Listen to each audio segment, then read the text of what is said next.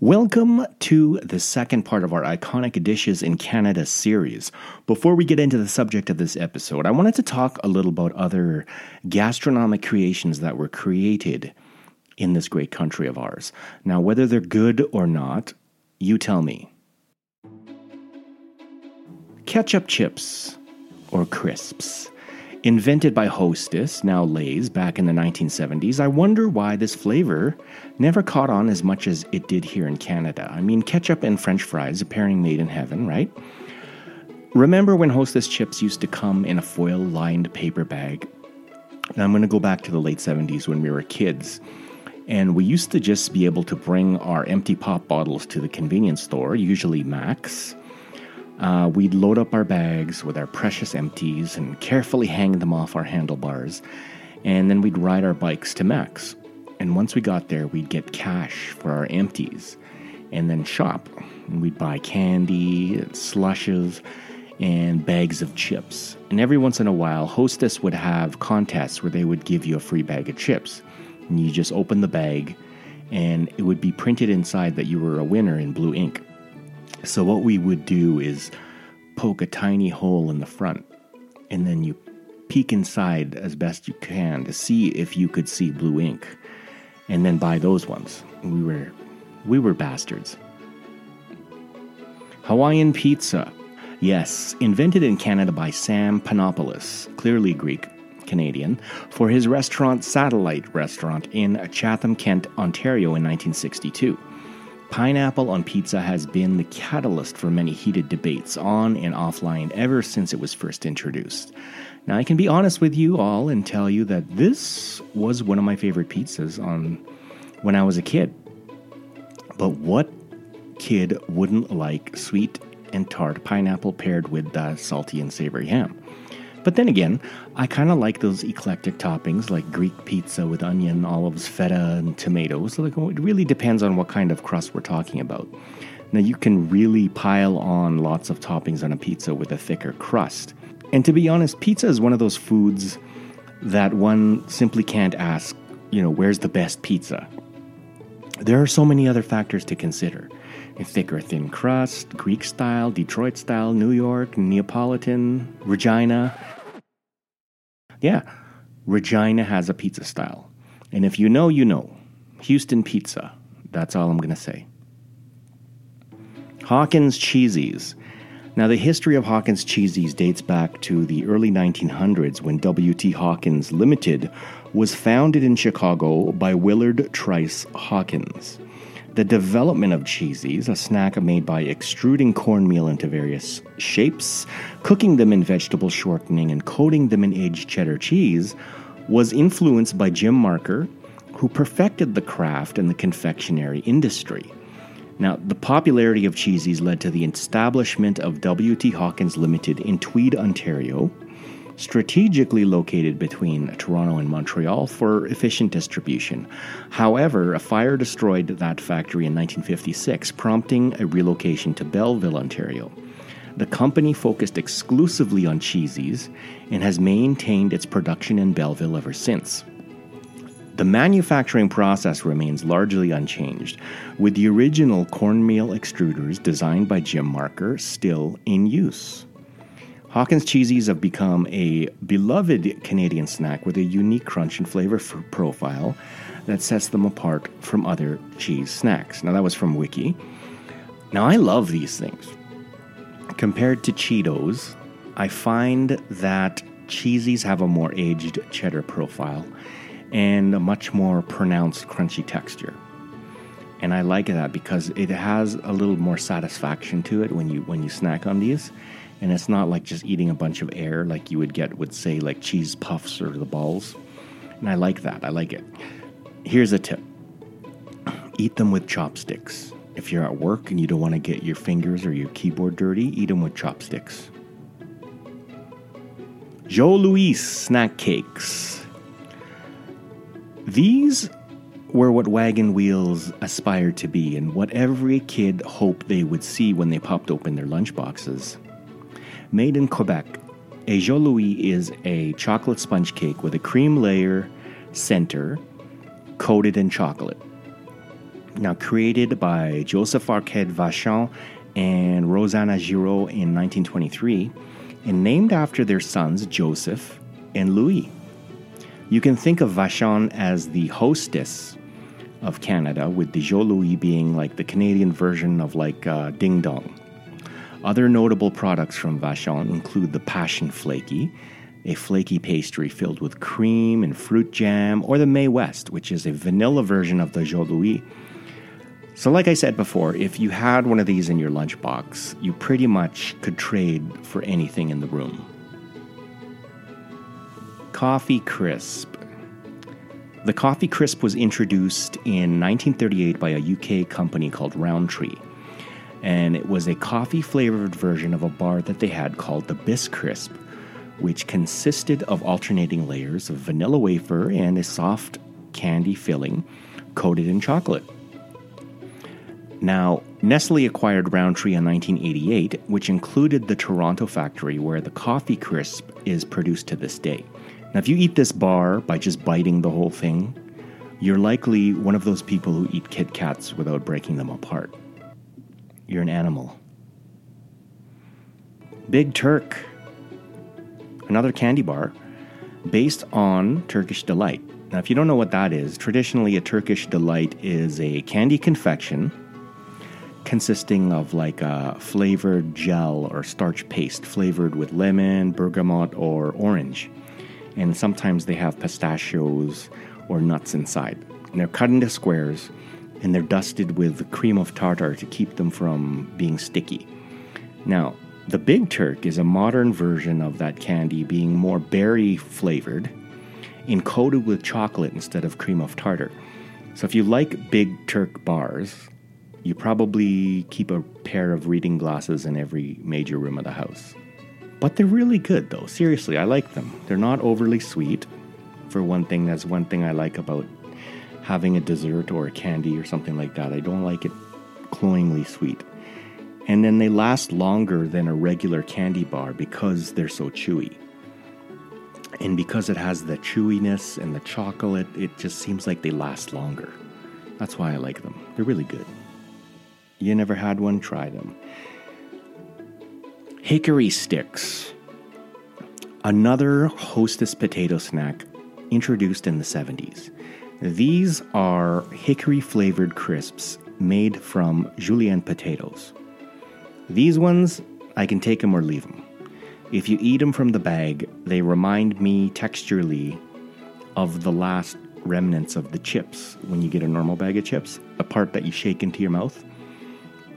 But when you use them as, component of a bigger dish, like topping for a salad or chili or in a sandwich is really good, then you got something there. That's Hickory Sticks. Swiss Chalet sauce. Here's a weird one. Swiss Chalet is a restaurant chain that started on Bloor Street in Toronto in 1954 and now has locations all over the country. And they specialize, if you've never been, in roasted rotisserie chicken and ribs. And they are the source of much dining nostalgia. You know what else they're the source of? Swiss Chalet sauce. And if you've ever eaten at a Swiss, you know what I'm talking about. Because you either love this sauce or you hate it. The thing is, before Costco and all the grocery stores had roast chicken, Swiss Chalet was the place to go. And the sauce was a distinct part of the Swiss Chalet experience. Its unique flavor, and to the best of my ability to describe it, I would say that it's like a poultry gravy, a little tart, with a definite herbaceous signature. And then now it just like, when I think about it, it takes me back to the 80s. I dated a girl when I was in high school who worked as a bus person at Swiss, and her older sister worked there as a server. So it seemed that we were frequently at Swiss Chalet, either before or after her shifts. And this was the location that used to be on McLeod Trail. It was the big one on McLeod Trail, and has long since closed. It's now a friend of mine and her husband actually bought that building, and now they have it as a a strip mall with a bunch of different businesses in it now. Anyways, at the time, McLeod Trail was a place to go for those kind of 80s restaurants. And when you were in high school, we'd go cruising. If you don't know what that is, it's just driving in your car up and down the road and chilling with your friends. We go cruising and we would go eat at spots like the original Earl's at Southland Crossing. And there's a movie theater that used to be there as well. Bonanza was one, that all-you-can-eat shrimp and steakhouse. Or go to the mall. Go to Chinook. Or go to South Center. The mall food court. Yes, kids, before the internet, we would cruise. You'd have your driver's license the minute you turned 16. You'd buy a $400 beater car, and you'd go cruise. And you could buy a tank of gas for $20. So you see what happened there? I was talking about the taste of Swiss chalet sauce, and my mind went like all ratatouille and warped me back to high school summer cruising. Oh, God. This is Jade El Coro, and you're listening to the Aimless Cook Podcast.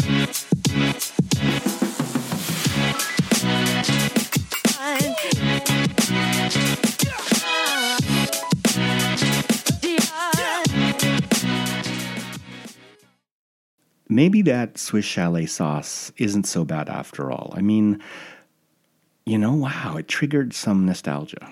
And speaking of that sauce or gravy, its popularity is a source of debate among diners. It must be good for enough people as it's available in stores.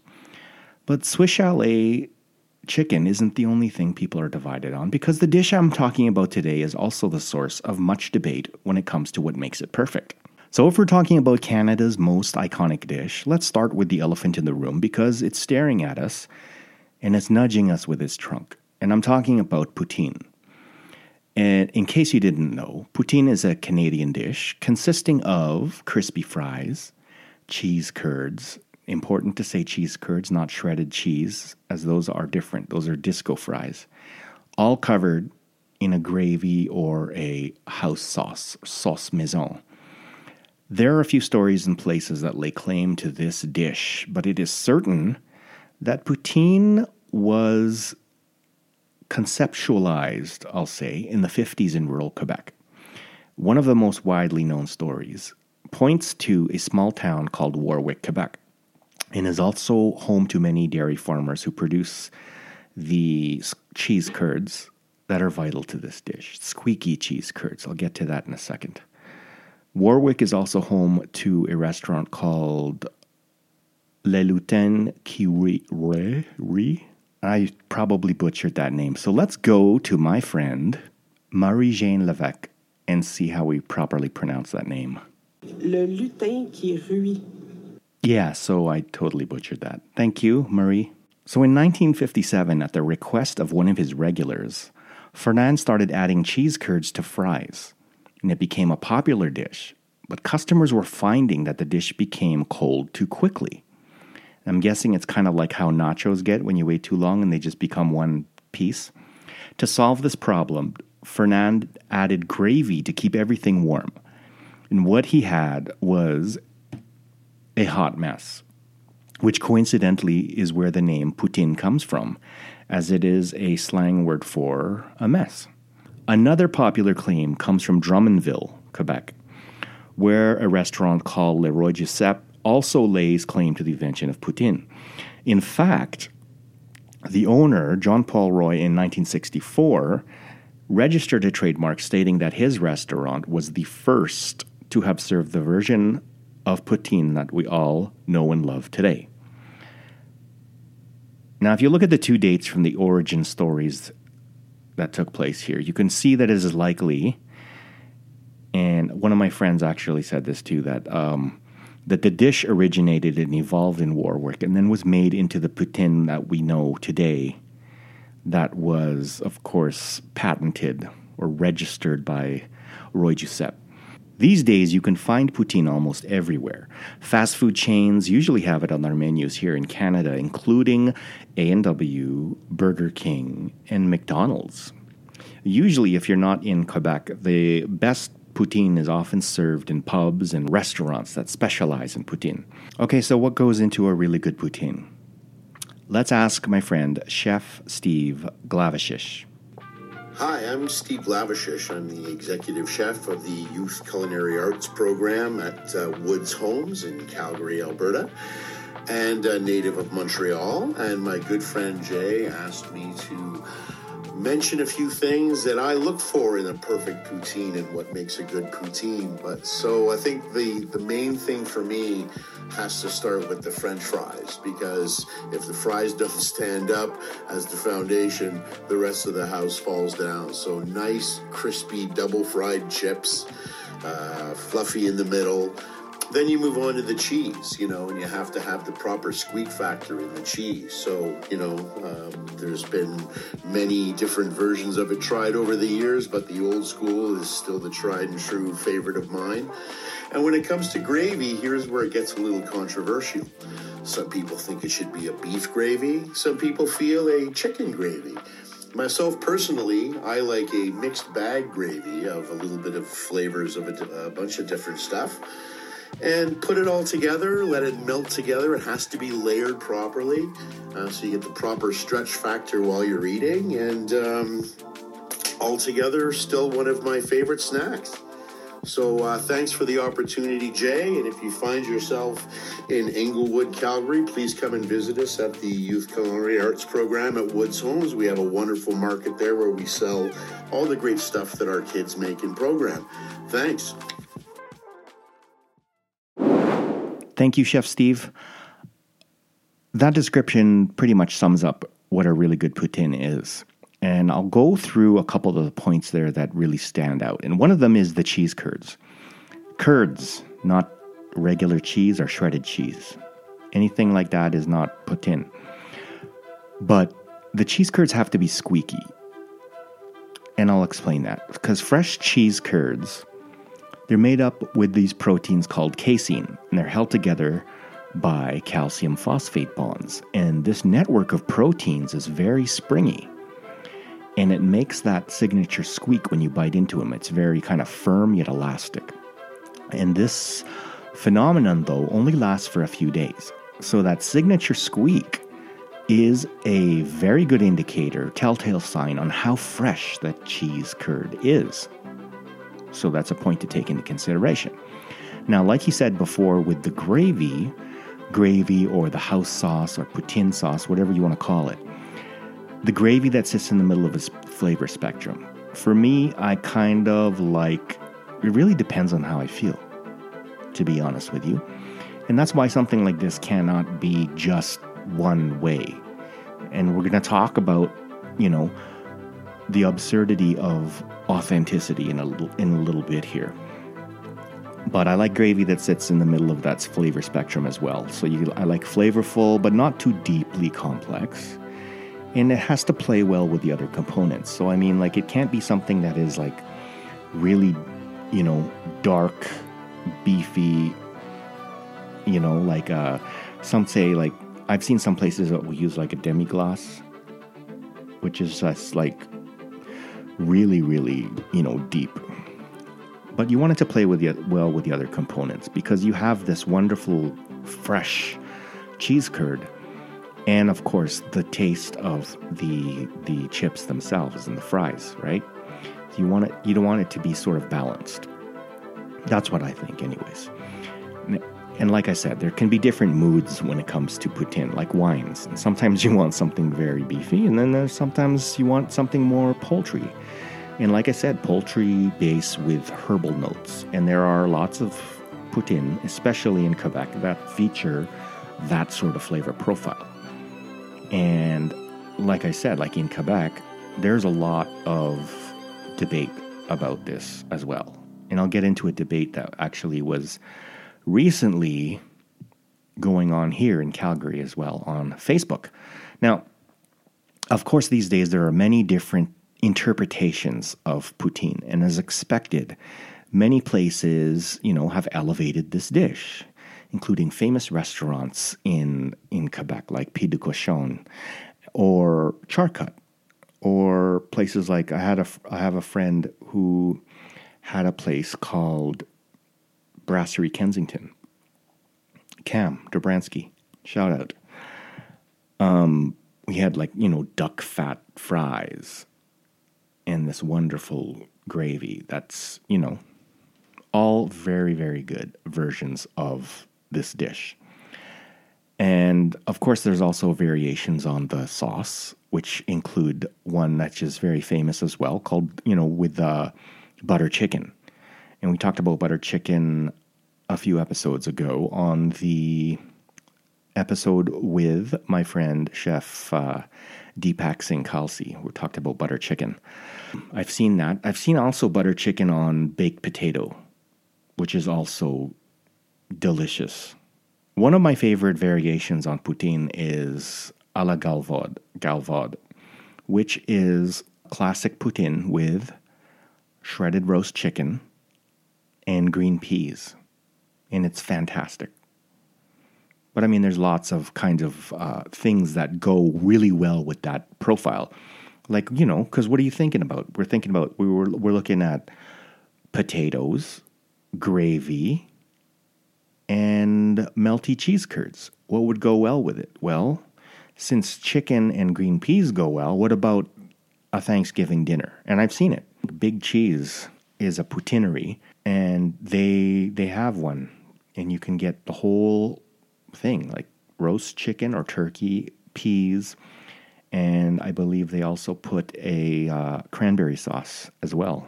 It's delicious. And of course, you can get ones with smoked meat, Montreal smoked meat. Also very good. They're all great.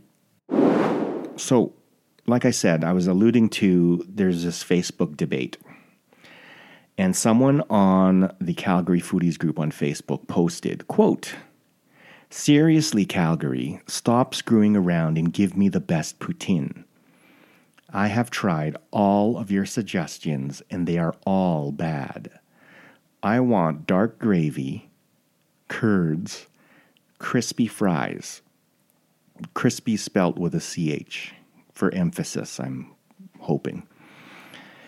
This post has over 375 comments, and it's been going on for a few days now. And as you can imagine, there is much to unpack with a thread like this, right? One, the sheer number of comments on this topic suggests to me that everyone has an opinion on what the best poutine in Calgary is. Two, the original poster is never satisfied with any of the suggestion because this person is from Ontario and there's nothing here that compares to Ontario poutine. Three, it seems that everyone is trying to appease this person. Like, why? I have no idea. I've been following this post since February 23rd, and it just goes on. So, of course, the recommendations ranged from cheap and accessible, right? Like Costco poutine. Have you ever had Costco poutine? I've had it. Of course I've had it. I like their wings. They used to have wings. I don't know if they have wings anymore. But yeah, one of the things that they do have there is poutine. One of the hacks is you can order the poutine and get an extra bag of curds. I think it's like super cheap too. And it's a lot. It's a lot of cheese. So if you want to just like buy a bunch of cheese curds, do that. So yeah, Costco to New York fries. And on the cheap and accessible end, to places that expect that poutine should be made correctly, like Flavors of Montreal in Airdrie or Monza. And there was also one Myers Deli as well that came up. Flavors of Montreal, I haven't been to, but apparently the guy who owns Flavors of Montreal used to run a place in Temple called King of Subs, Alberta King of Subs, which I do know had really good Montreal smoked meat sandwiches. And I believe I've had his poutine as well, but this was years ago. But now it appears that he is in Airdrie, him and his wife. I forget his name now. Running Flavors of Montreal. So, but that's one person, right? You look at one person who ran, a Montreal smoke meat or poutinerie that comes here, and you think that's probably the best person who will make poutine. Like, there's many places ranging in between, from, Peter's Drive-In to Leopold's. Now, going on, someone posted something that I wanted to talk about in the comments, and from the looks of it, the comment was removed for some reason because I can't find it, and I don't know why, but I'm kind of a little disappointed that it was taken out because it illustrates a great point that I wanted to expand on, and that is on food authenticity and the absurdity of it. I'll say it. I don't know how many people or chefs or anyone has talked about the absurdity of food authenticity, but it is. Food authenticity is nothing but a snapshot taken at a specific time and place that is forever etched in our memory on what a dish is expected to look and taste like. It is very specific, like in the example of the original poster's requirements that their ideal poutine should have dark beef gravy, curds, and crispy fries, spelt with a CH. But for many, it can be very personal, like your authentic chicken soup that your mom used to make when you were 10 years old and you were home with a cold. And years later, you never found that authentic chicken soup again. Why is that? Because you're not sick, because you're not 10. And sure, you could get your mom to make it, but would it be the same? Maybe, but probably not exactly like you remember it. And that's the point, right? Authenticity is a 3 a.m.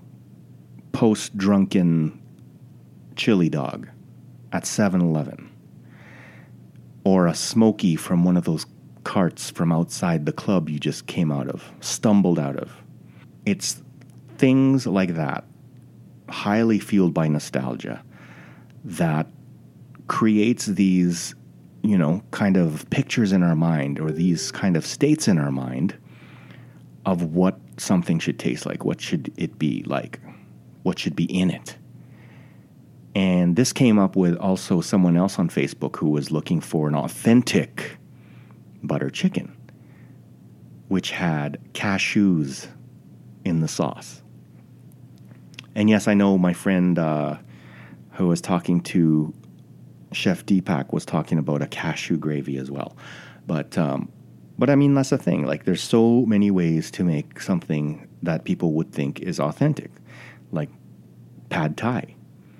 If you go have pad thai at one place, someone is going to be making it different at the next street cart or at the next restaurant. It's just a matter of, who's making it, how they remember pad thai, or how they think pad thai should taste. Or in this case, poutine. Like, some call it a gravy, some call it a sauce, right? And there are debates like this, like I just said, in Quebec all the time. Some like Le Banquise, some like Roy Giuseppe, some like beefy sauce, some like the chicken with herbal notes. The point is that there's never one correct iteration of a dish. Food is evolving at a very rapid pace, and it doesn't care about how you want to remember it. There are places, yes, that will make a dish a certain way that they think is best, and they want to preserve that iteration, that version. And for that reason, there are many people that like it and that appreciate that. And yes, I feel that there's a place for that too. And there's many reasons to do that, be it for flavor, nostalgia, or, of course, like I just said, cultural significance.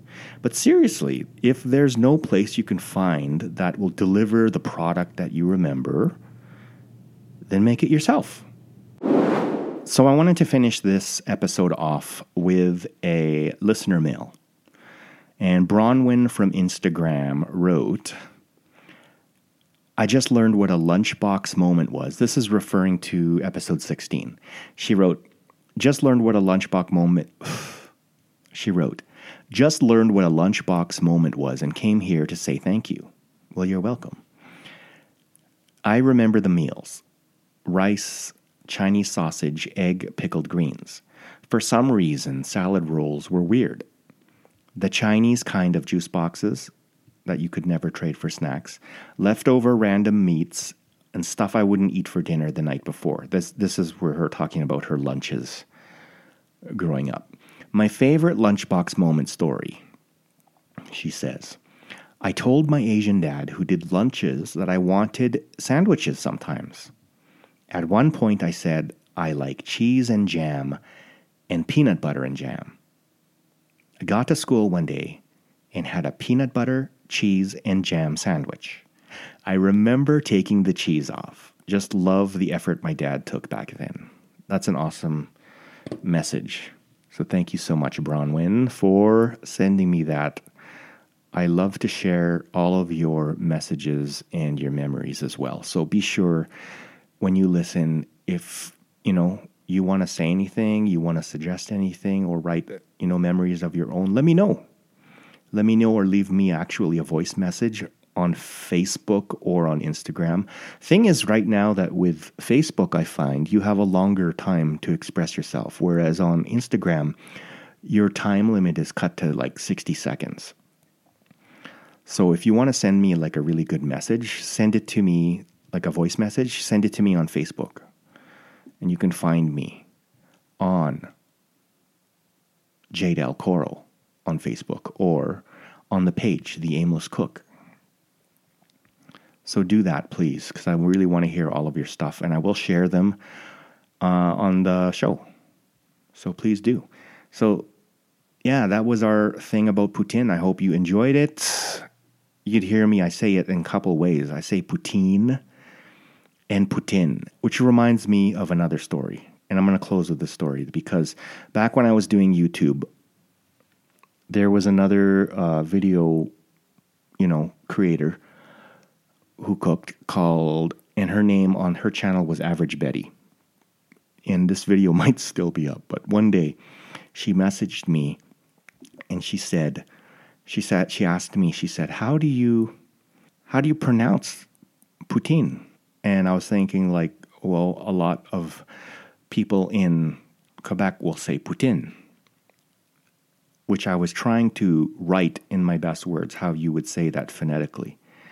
And what happened was she went on to make this video making poutine, or Poutine, and she called it Putin through the whole video. And man, and then she credited me too. She shouted out Jay, thanks for telling me how to pronounce Putin. I was just distraught. But anyways, that was that. So thank you for listening to this show. So if you want to get a hold of me, DM me at The Aimless Cook, or email me at j@theaimlesscookpodcast.com, or of course, send your voice messages and whatever on The Aimless Cook page on Facebook. And if you have any suggestions and whatever, please let me know. And of course, if you like this, please rate and review, and most importantly, share with your friends, because this is how we grow this show, folks. And if you want to support this show, please pay a visit to the merch shop. You can get shirts, you can get hats, you can get all sorts of stuff. So until then, my name is Jade L. Coro. You are listening to The Aimless Cook. Be kind to one another, and we'll see you on the next one. Peace.